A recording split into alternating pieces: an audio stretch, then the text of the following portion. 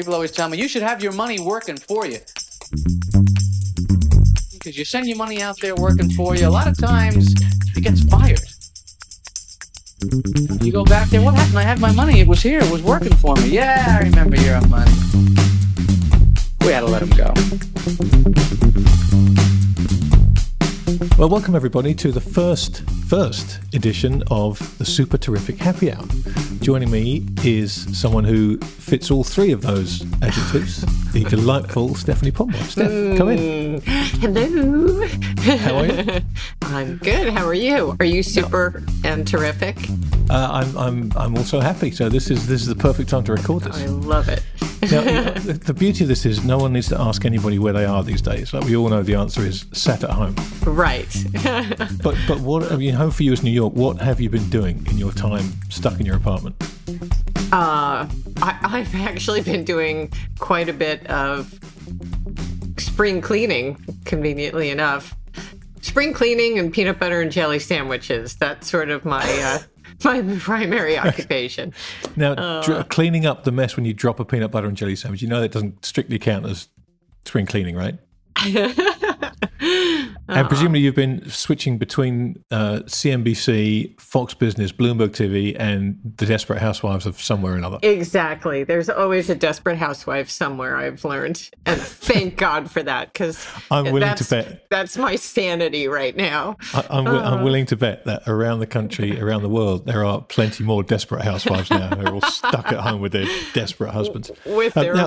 What we need to do is explain to people the title of this podcast and where it comes from. And I feel like if there's one person who can do that better than anybody, it's going to be you. So why are we calling this the Super Terrific Happy Hour? I think it's lamentable that we need to explain the title to anybody. Listen, not everybody is as big a fan of Seinfeld as you are. Oh, it's sad, but true.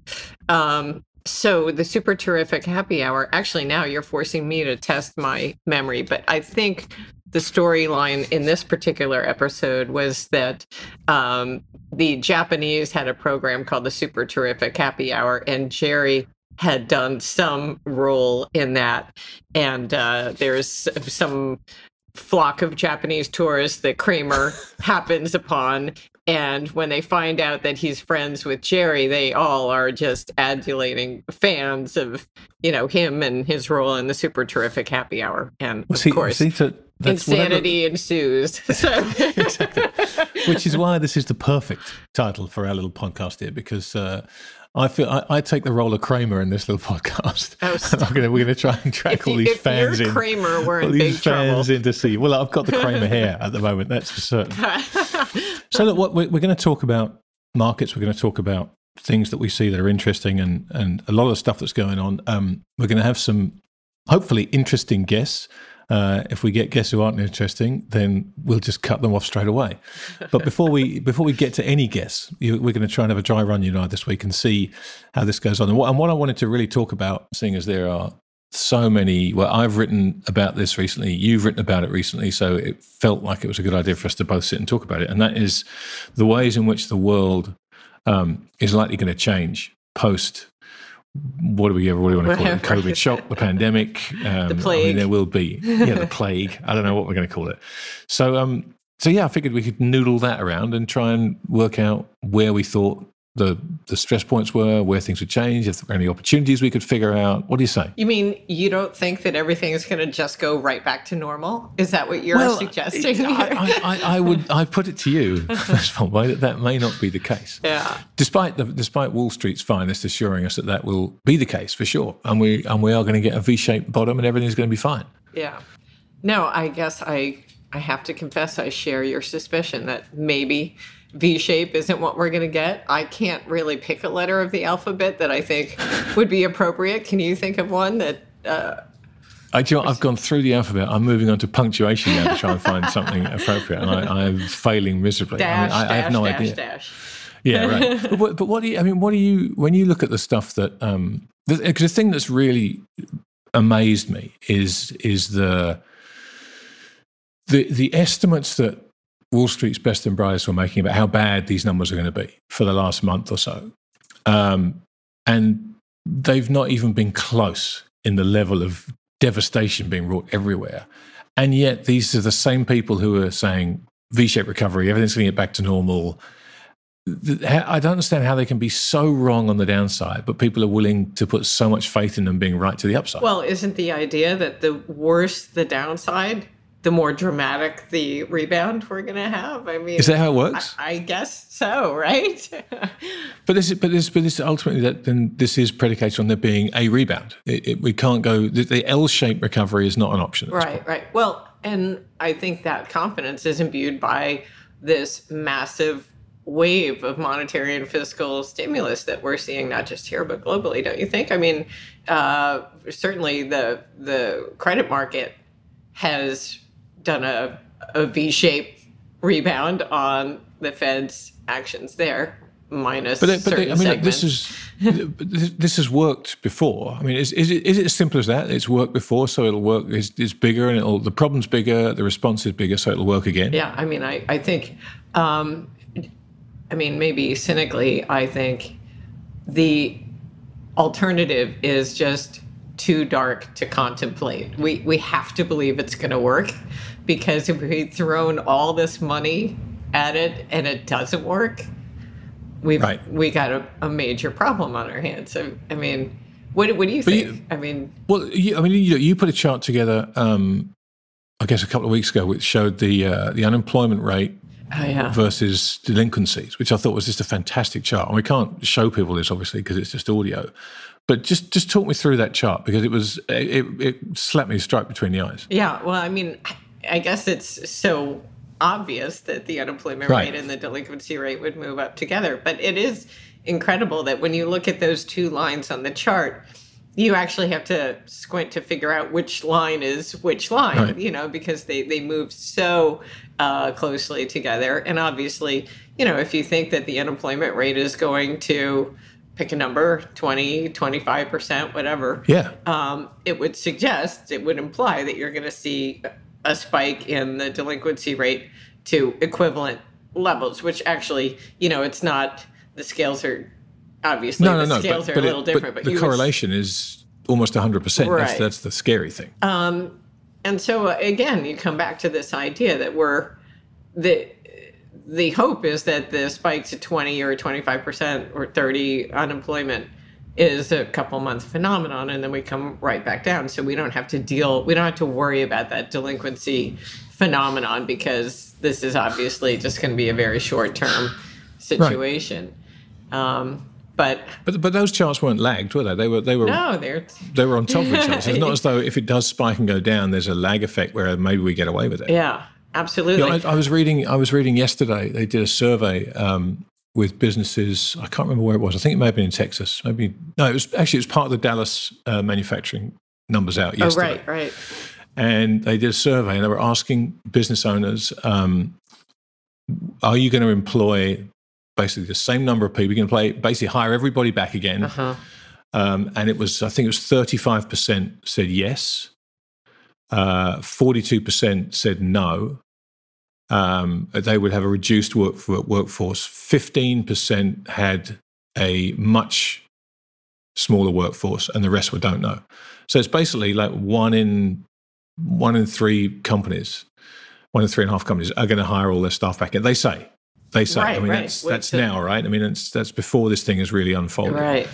So when you look at that, I'm just baffled to see where this whole idea of V-shaped anything is coming from. Yeah, no, I totally agree with you. I mean, when I think through all of the ways in which this experience is going to change people's behavior, so you're the consumer probably. Yeah. You had that amazing chart in your piece this week showing the saving rate back in the Depression, and how, what did we hit? Is it 30%? There was a huge spike into World War II, when I guess people were either frightened for their lives or everything was repurposed to the war effort, and I don't know.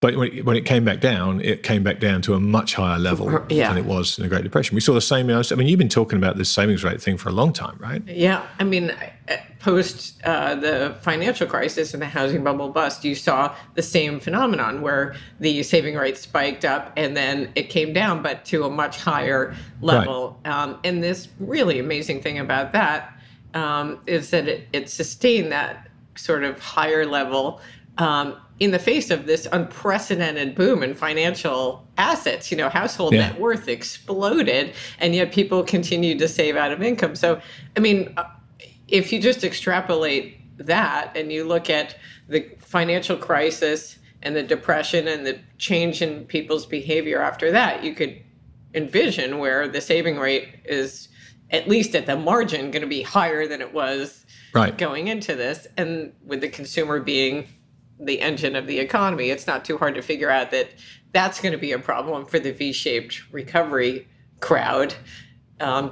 You would think. I mean, this behavioral thing, people kind of forget that after the Great Depression, people look at kind of borrowing levels and say, it took a long time for borrowing levels to get back. That was because nobody wanted to borrow any money. People were like, no, I'm not borrowing. I don't want any debt. I don't want any. And if that's the kind of thing we're going through now, which I suspect it is, a similar kind of beast, you have to expect a similar kind of reaction to people. It doesn't matter if you keep sending them credit cards in the mail.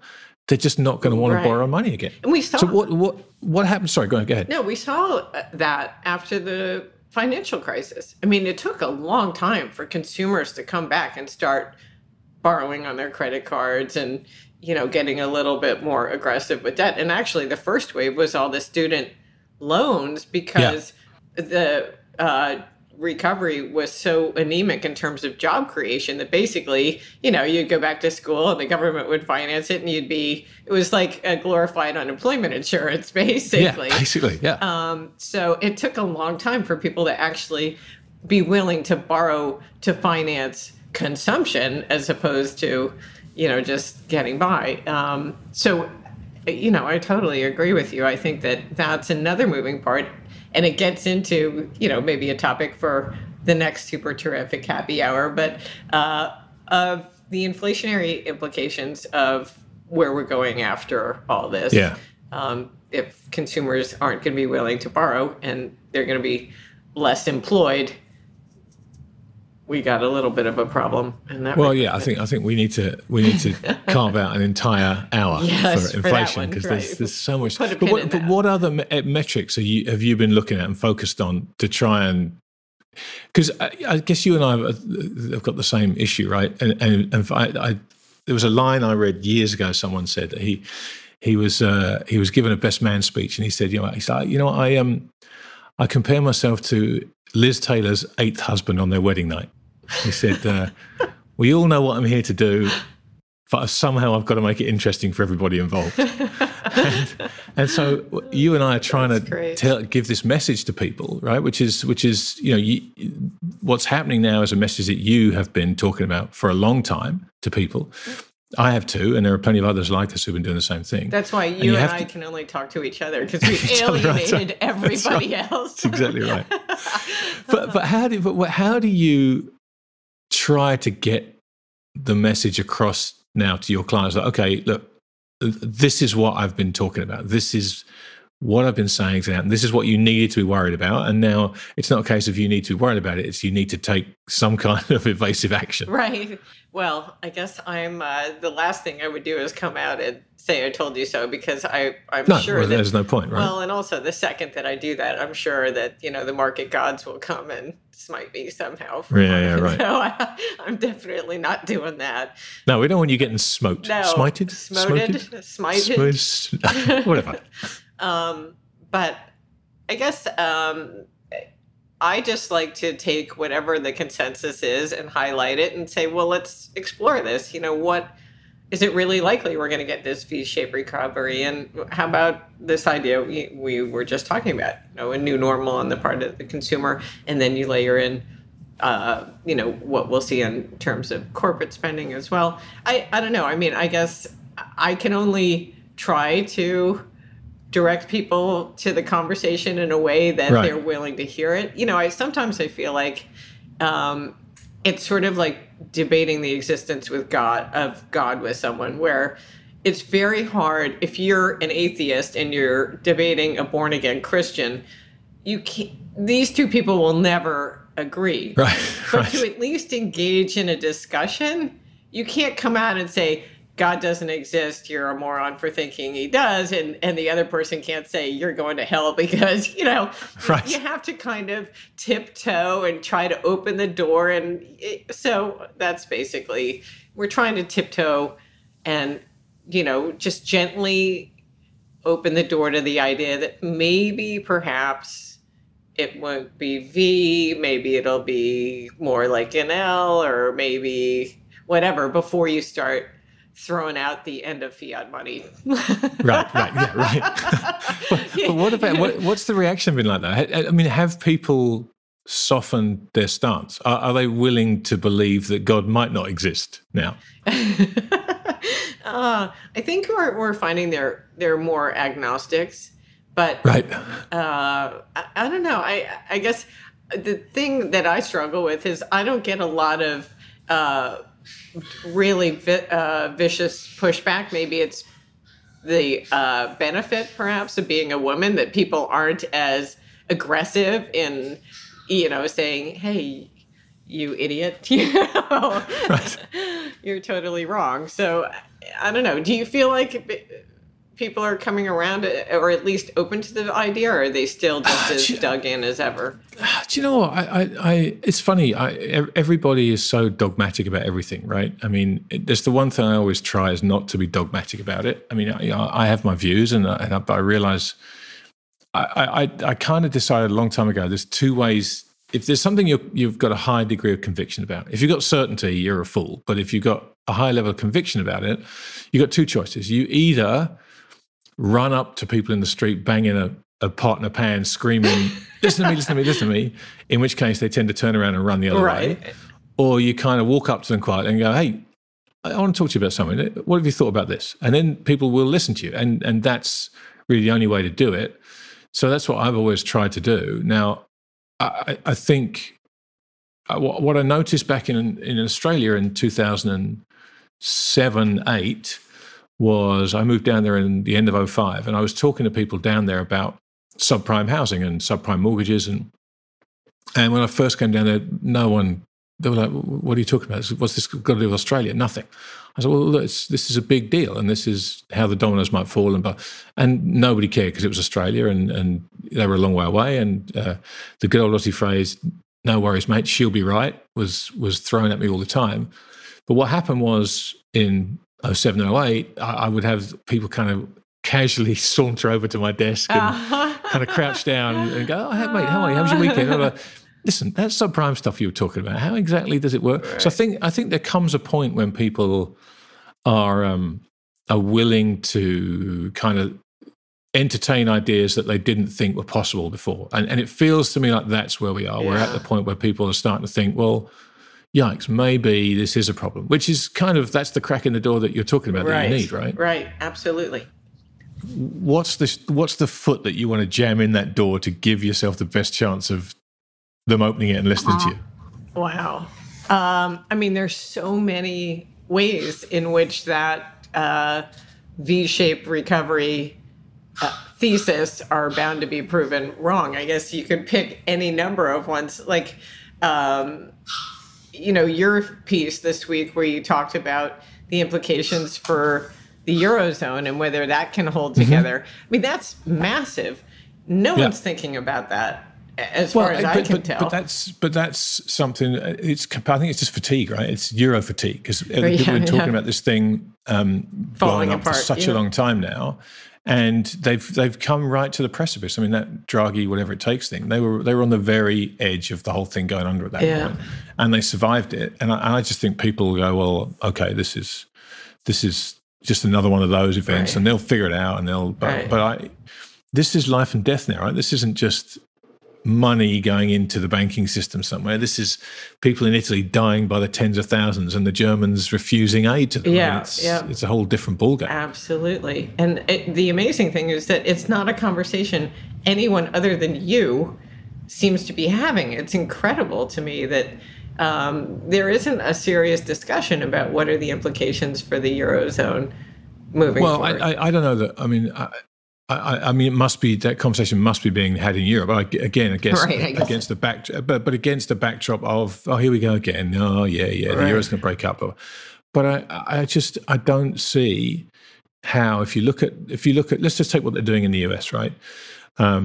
With the money printing, trillions and trillions and trillions of dollars thrown at this every day. There's a new program every day that they're backstopping something. We've got municipalities now and counties and cities and everything's getting backstopped. They cannot do that in Europe because of the way the ECB is constructed, because of the way the European Union is constructed. But they have the same problems. Yeah. So if the Fed's solution is the solution to the problem, right? They need it. Then Europe doesn't have the solution, right? I mean, to me, it's if you break it down, it's that simple, right? I mean, it's unless you print money and throw it at the problem, you are going to have half the companies in your country go bankrupt. Yeah, unemployment rates, and don't forget the unemployment rate in these places is starting in double digits, right? That's the. So I don't know. I don't know why it's not further up people's list of priorities to kind of figure out, but it isn't. Yeah. I mean, I'm talking about for U.S. investors, they should be thinking about this because it's obviously going to be a huge impact on the investment outlook here as well. But do you think people just smugly assume that, well, they'll rewrite the rules in such a way that they can print the money? They'll find a way around it, is what they always say. And optically, they have, because the euro is still together and they seem to have found a way around all the problems. But they kind of haven't really. I mean, the ECB's gotten away with some stuff, but there's a ruling on May 5th by the German Constitutional Court. Again, those guys who have always kind of said 9 to everything so far. And they're going to be called upon again to try and break the impasse. I mean, who knows what they're going to do? I don't know. But, this actually comes into something I want to talk to you about, which is something I know you've written about, and that is the way everybody is trying to find a bad guy. And in Europe, for the Italians, the bad guys are the Germans because they're stopping them. For the Americans, we've seen Trump with the very deliberate Chinese virus stuff. Right. But you pointed something out to me that I hadn't seen, and that was the direction Frau Merkel was going in to kind of ease the pressure on Germany. Yeah. No, I think China is a natural scapegoat for this. I mean, obviously, they are the source of where the virus came from, so that makes it easier to sell people on it. But, the level of sort of animosity that we've seen from global leaders toward China has been surprising, particularly, like you said, Merkel in Germany, and for me, Macron in France. I mean, these guys, all of these European leaders sort of prided themselves on being so globalist, and, the idea of demonizing China in any way was just verboten, but apparently less so now, because everyone, they are a convenient scapegoat. But it'll be interesting to see. I think it's going to be really interesting to see how that evolves, because obviously if China really does get blamed for this in a global meaningful way, and you're seeing moves already where, it's not just in the US where we're talking about, hey, why are we sourcing critical pharmaceuticals and medical supplies from China? That's just asinine. We're having that conversation here, but they're also having it all over Europe and Japan. So I think the pieces are moving on the chessboard already in ways that are very dangerous for China. And, I'm not a policy analyst, but I don't think you really need to be to figure out that China is going to start to act out in response to this. The more people push China away, the more aggressive they're going to be, because they can't exist without this dynamic right now. Their economy is really entirely dependent on maintaining this current trade dynamic. How do they what can they do to try and get themselves out of this? Because you're right, they're kind of in a corner, which seems almost weird to talk about, because it always felt as though the shoe was on the other foot and China kind of had the upper hand. But something like this reveals perhaps that they don't. They're actually structurally much weaker than we would have thought before this. Yeah.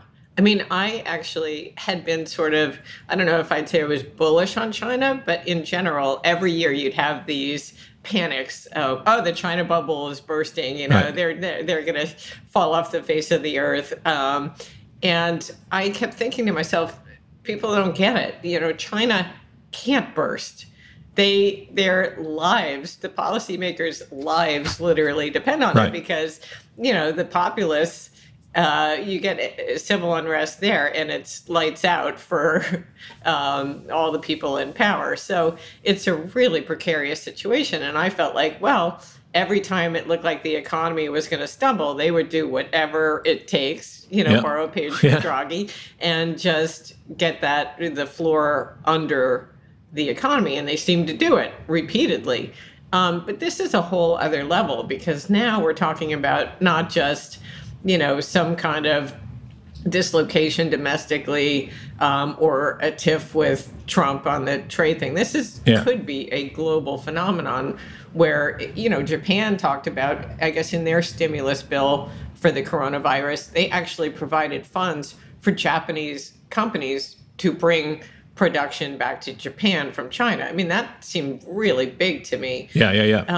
And then, you're seeing that conversation in Europe, which again is surprising, where they're actually going to the EU Commission, I guess, is going to sit down at the end of the month and come up with a strategy for how they can bring the critical medical and pharmaceutical supplies back to Europe from China. So this is a different scenario, it feels like to me. This is one that, like you said, it's going to be a lot harder for China to ring fence somehow. So what levers do they have, if any? I mean, because it seems like suddenly they're in a very weak. They were in a strong position because they were basically the guys who were throwing all the money around and offering all the cheap deals. But it seems like they're very low on levers to pull. Yeah. Is there anything they can do, do you think? Well, they've been trying to do the showing demonstration of like goodwill, where they were sending medical supplies and whatnot. Of course, most of them were defective and whatnot.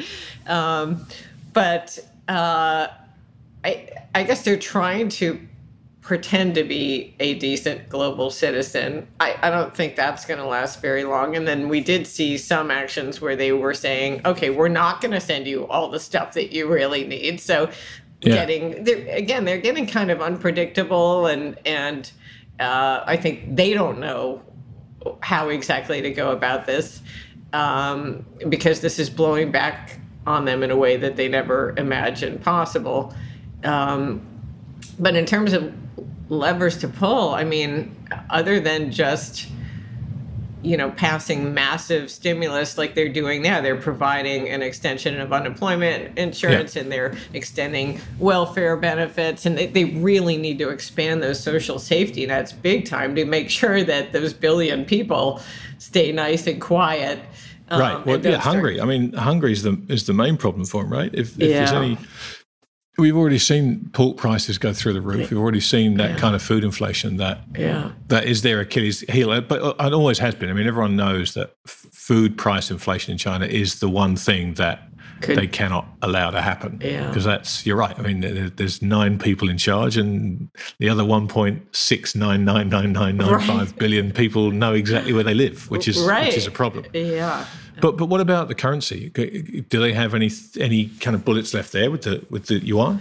Do you wonder? I mean, I guess the question is, what is the benefit to trying to debase the currency now when you're being ostracized from the rest of the globe? I mean, you're desperately trying to catch a smaller share of a shrinking pie, basically, so that's not very compelling. And it's even worse if you want to hand the populace some spending power, make sure that they're actually able to sustain an existence without rampant inflation and all the stuff that they, the necessities of life. So it seems to me like they're kind of damned if they do, damned if they don't. And what do you think on that? Well, I kind of look at it a similar way. It feels to me as though they're going to have to maybe wind their version of capitalism back a little bit. They're probably going to have to start, either price setting for important things like pork and whatever, or taking over production again and renationalizing some of the vital industries. Because to your point, and let's use the pharmaceutical industry as an example, I think the world would be much happier if Germany, for example, was the center of the pharmaceutical production industry. And that, I'm sure, is something that could get up and running in Germany very, very fast. It wouldn't take them long to get that capacity. And obviously it would be world class, whether it's Germany or Switzerland or somewhere like that. Obviously they have a head start already. Right. But to do that would be fairly straightforward. The only thing it takes is a willingness and an ability on people's part to pay higher prices for it. It's that simple, right? And this is where you kind of start going down this inflationary rabbit hole. If China is, as we suggest, basically on the outs now, and people are like, we've had enough of this, and we don't trust them, and we don't want the inferior goods anymore, and we don't want the shoddy quality control, and we don't want that. The trade-off has always been the same. Are you happy to pay high prices for it? Right. And until now, it was always no, because everyone was just trying to shred their margins and do the best job they could of creating enough money on the bottom line to buy those shares back with. Right. But that's kind of how this starts, right? It's like, okay, would you rather be more comfortable in your pharmaceutical supply lines and pay 10% more for your drugs? Right. And times like these are when people go, yes, I would. I'd be absolutely perfectly happy with that. Right. And then the question is, what do they cut back on to fund that? So that it becomes another one of these dynamics where the discretionary pricing power is zero, and the non-discretionary items that you see the inflation go up on. I don't know. I mean, I think that the China thing is just going to be fascinating to watch. And honestly, I'm just trying to wrap my head around how it could play out right now. But I think we're going to learn so much when the dust settles on this virus and we see if this was just, a one-off where Japan said, all right, we're going to bring some manufacturing back, and the EU starts making some rhetorical remarks that aren't so flattering. Or is this the part of a larger trend? And when I think about globalization in general, it seemed to me like we were already moving away from globalization. Yeah, I think so too. Toward more every man for himself, isolationist policy. And this is just something that could accelerate that trend. One would certainly imagine it would, since it's exposed the dangers of relying on global supply chains for all of these things that we've come to take for granted. But what about in terms of, because I kind of start at the very bottom up, which is my behavior. How's that going to change after this? Because obviously it's changed completely, right? I mean, I haven't gotten on a plane in 7 weeks, I haven't done that in 10 years. I haven't been out of the house in 6 weeks, apart from that. But it's I think once lockdown ends, for a personal basis, I mean, how will your life change? I mean, you and I are kind of hermits anyway. We don't really do much.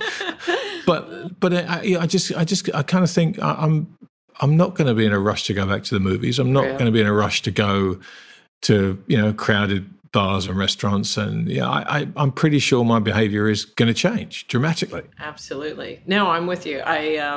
Not that I was spending a lot of time going to crowded movie theaters before, or concerts or anything like that. But that I definitely would have no impulse to do. And I guess in terms of eating out at a restaurant, that's going to be interesting to see. Living in New York as I do, you're used to basically being able to eat off the plate of the person sat at the table next to you. So this is going to be an interesting experience to see how that all works out. And frankly, now all the great restaurants, you can get food delivery. So right. You can sit in the comfort of your own home in your pajamas, which nowadays is business attire. Correct. I don't know. What's the impulse to go, get all made up and gussied up and go out there and possibly get sick? I don't know. Not too high. But I mean, look, the other part of this that's interesting to me is the kind of generational divide, which again you and I have chatted about in the past. But this whole, this boomer millennial thing, right? You've got the boomers who are most susceptible to this virus, apparently, and you've got the millennials and Gen Z or Gen Z, if you prefer, who are supposedly more immune to it, and it's not such a big deal to them. And of course, both demographics are acting accordingly. The millennials are like, this is ridiculous. We all want to go out and party. Why am I having to curtail my life to save a few old boomers? And the boomers are saying, well, we don't want to go out. We don't want to catch it.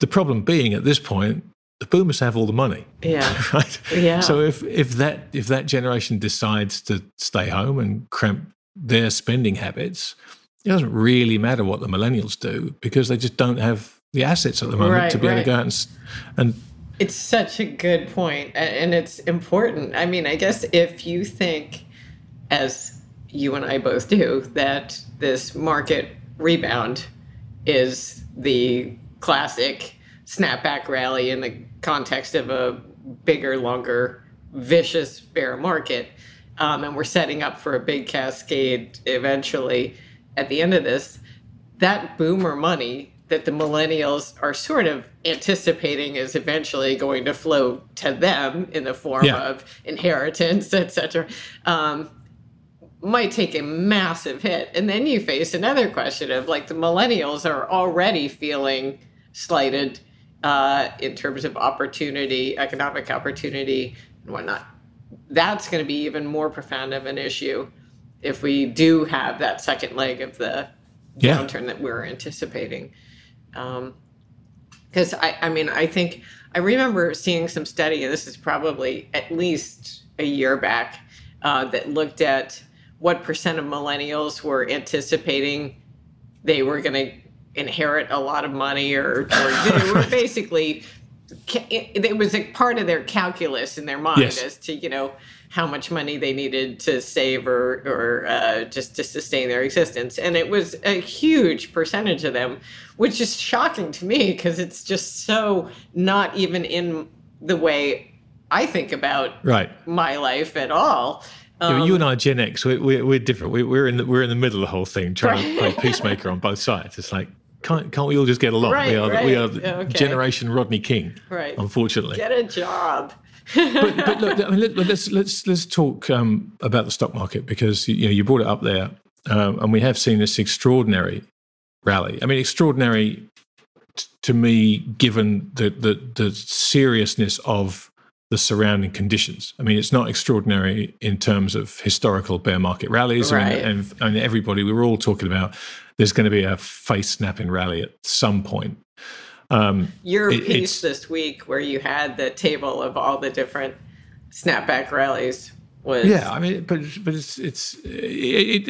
was utterly predictable, this thing, right? We all knew this was happening, but is it simply that the amount of liquidity that's been thrown at this thing is of an order of magnitude greater than we've ever seen? Is that the only thing that's propelled this farther than we thought it could, or is there something that I'm missing about this? I mean, it has to be that, because in the past you could have blamed share buybacks for a lot of the move in the rally, and this time, unless I've missed it, I don't think that is something you can point to.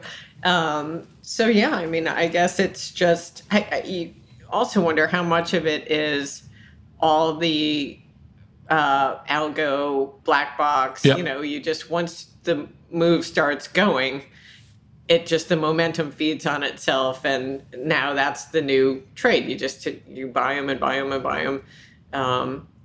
So I guess to me it does seem like it's that simple. It's just when the Fed came in with the fire hoses everyone said, all right, well, you'd be a moron not to just, stand behind them and let them goose the markets and just buy what they're buying. So what does it take on that basis for this to run out of steam? Because I think we now know that they will throw an unlimited amount of money. So whatever happens, they're going to come up with another trillion. I had the chart in my piece this week of the projected deficit, which is going to quadruple to almost $4 trillion, which is, beyond belief. But it's a very real probability, not even a possibility. So what does it take for this thing to fall over? Because you've got people like Carl Icahn, you've got people like Paul Singer. You've got a lot of guys with a lot of experience who are very good at picking tops and trading bear markets, saying they expect new lows to be made, significant new lows. What does it take, do you think, for this bear market rally to run out of steam? Is it the reporting season? Is it finally seeing? I'm asking the question. I just don't have a clue what the answer is. Well, I don't have a clue either, because going into this, but you're the brains of this operation, damn it. If that's the case, we're in serious trouble. Oh my gosh!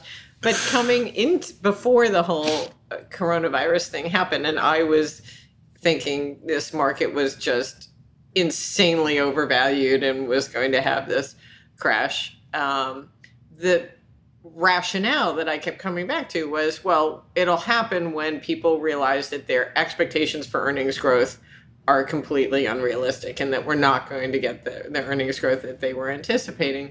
And now this happens, and you see the forecast for earnings growth, which are down massive this year and then up even more spectacular next year. So basically we're net out to just even. It's like the year didn't even exist.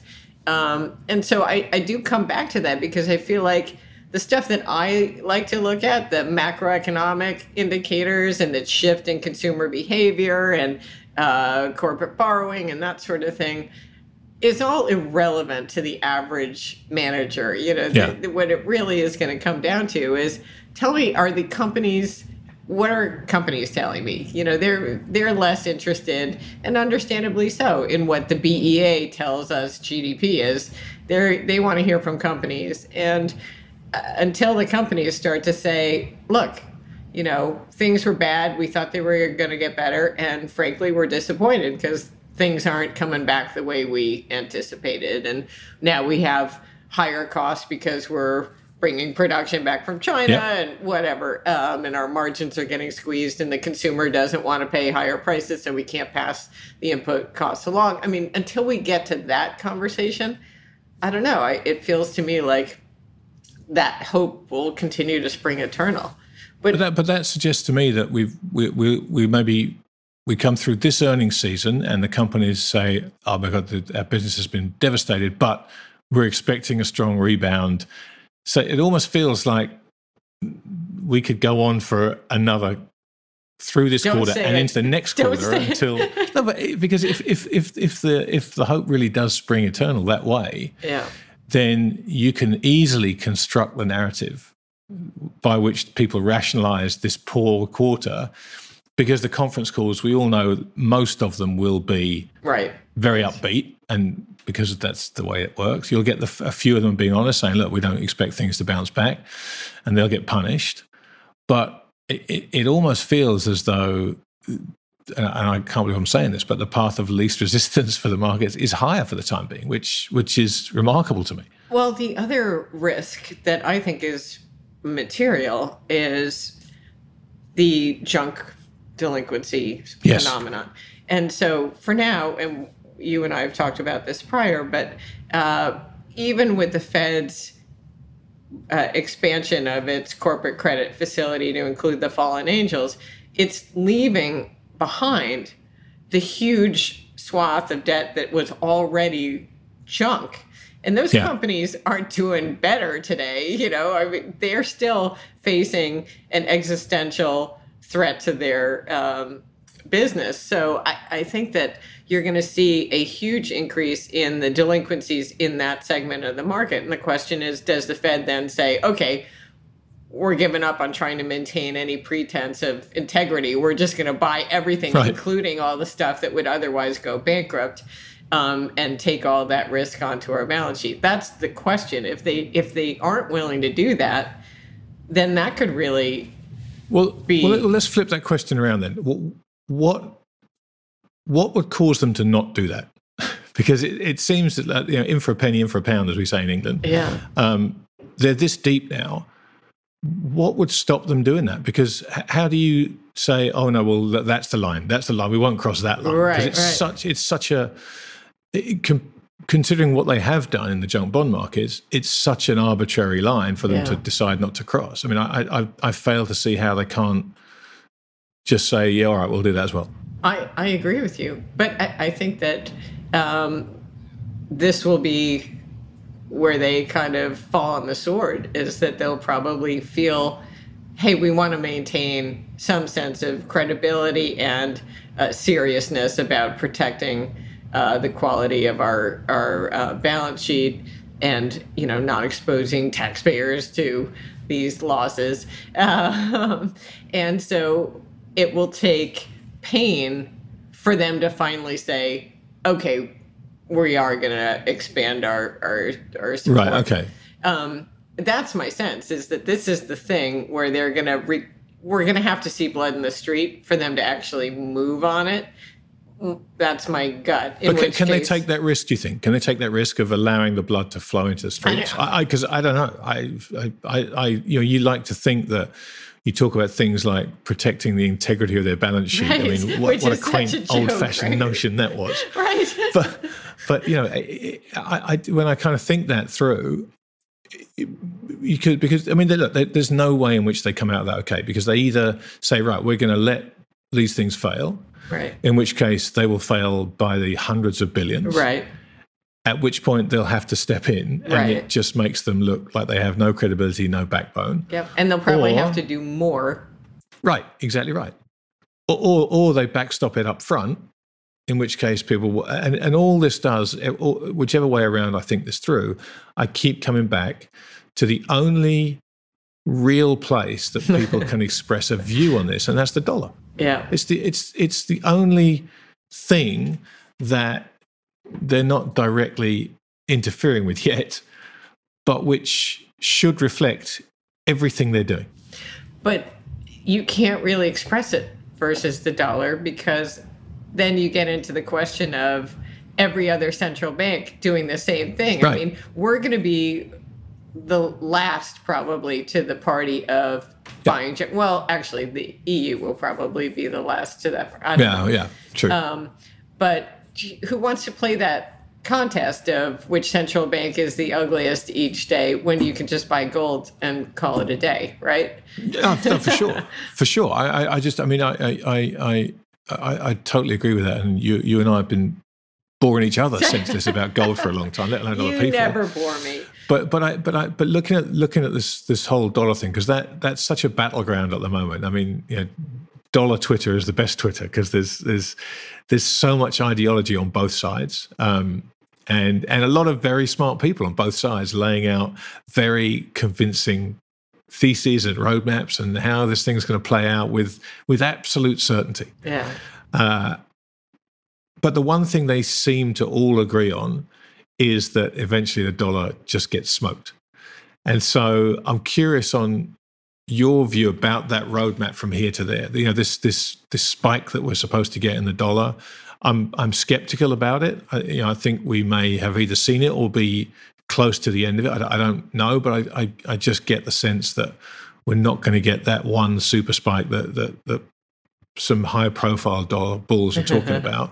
But where do you sit on that whole thing? No, I'm with you. I think the last time you and I talked about this was right after the Fed had sort of unleashed the swap lines, the dollar swap lines. And you had, going into that massive spike in the dollar on the shortage of dollars, which was immediately solved by the Fed basically saying, we'll print as many dollars as you can possibly take.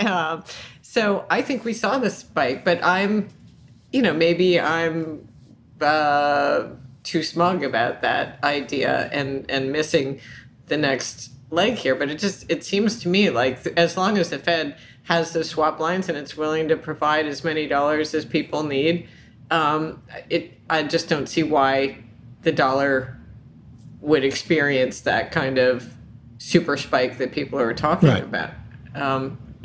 Do you see a catalyst for that, or what would? I'm a little confused by the. I mean, I get the idea that there's a huge short. I get that, but I too believe that the swap lines, unlimited swap lines, should alleviate that problem. And okay, it's temporary because it's all more borrowing. But ultimately, if you believe that these currencies are all going to be worth zero, borrow as many of them as you can, right? Yeah. You're going to pay them back at zero, then it doesn't really matter. So I don't know. I've been a long-term dollar bear, and I've been bullish for periods, and it's had some good runs. Right now, I'm wary of this super spike that people are talking about. I can see how it could possibly happen. But I also think that if we get even a whiff of it, they will have to crush it, because it would cause the kind of damage that the dollar bulls are talking about. Absolutely, well, there's no question about the ramifications of it. So I don't know. And again, it does. As you pointed out, right? It brings us back to gold. And realistically, when you look at gold, it's performed very well relative to a lot of other assets. Yeah. But it hasn't done anything like what one would expect it to, given the circumstances. I mean, how do you explain that? I mean, I was just going to ask you, don't you think that that's because people believe all this is temporary, and that eventually we go back to a Fed balance sheet that's quote unquote only $4 trillion? That'll never happen. I don't think we're ever going back there again, do you? No, definitely not. But I think that must be why. To my mind, when I look at it, it's the same as the stock market. So we're now down, I think, just 14% from the all-time record high. As we find ourselves white-knuckled on the dashboard of the Great Depression, basically. Something there just doesn't seem to fit. And the idea that gold isn't 5,000, again, is mystifying to me. But the only explanation can be that people feel like this ride is going to be over really fast. Yeah. And they have incredible confidence in policymakers' ability to steer us around this and get us to the other side, which is just mind-boggling to me, since policymakers have proven themselves to get everything wrong every single time. I know, right? They are batting 1,000. It is amazing. Well, I mean, look, however long this ride lasts, we're on it. I mean, that's the thing, right? Your hands and arms are inside the car, and we're now on the tracks, and we have no idea what we're going to see, and we have no idea how long the ride is going to go on for. At some point, it'll come to a stop, and when we get off, who knows what the amusement park is going to look like at that point? I have no idea. But I mean, the good news is, as we take this ride, you've promised that we can have these conversations a bit more often, if you're willing to do it, it's great for me. It's fun. I'm absolutely willing to do it. It's good for me, and it's good for the people listening. So, well, Steph, that hour has flown by, as they tend to do whenever I get a chance to sit and chat with you. All that remains, I guess, for us to do is to thank the 6 people who are listening to this. Thanks, Mom. You, me, thanks, families. But hopefully, our families can start spreading the word and get a few more people to listen to this. Stuff that we're going to do, Steph and I will talk about stuff that we find interesting. We'll try and keep Seinfeld out of it as much as we possibly can, but we'll talk about inflation. We're going to talk about the debt jubilee. And if you have any questions or any stuff that you'd like to hear us talk about, then let us know via our Twitter handle at STH Hour. That's at STH Hour. You can follow us individually. You can follow me at TTMYGH. And me at S Pomboy. Pomboy. I'm trying to remember. Oh, New to Twitter. But we'll be back occasionally, and we're going to have some guests on. We're going to lean on some of our friends to come and give up an hour of their valuable time to come and talk to us about all this nonsense. And calling in favors everywhere. Yeah, we're kind of pulling all our chips. We're going to actually call in all our markers. Not that we have many between us, but I'm sure we're good for a few episodes. So, Steph, thank you as always. It's always lovely to talk to you. It's a pleasure. We'll do it again whenever we feel the need. What do you say? That sounds super and terrific. All right. I'll talk to you soon. All righty.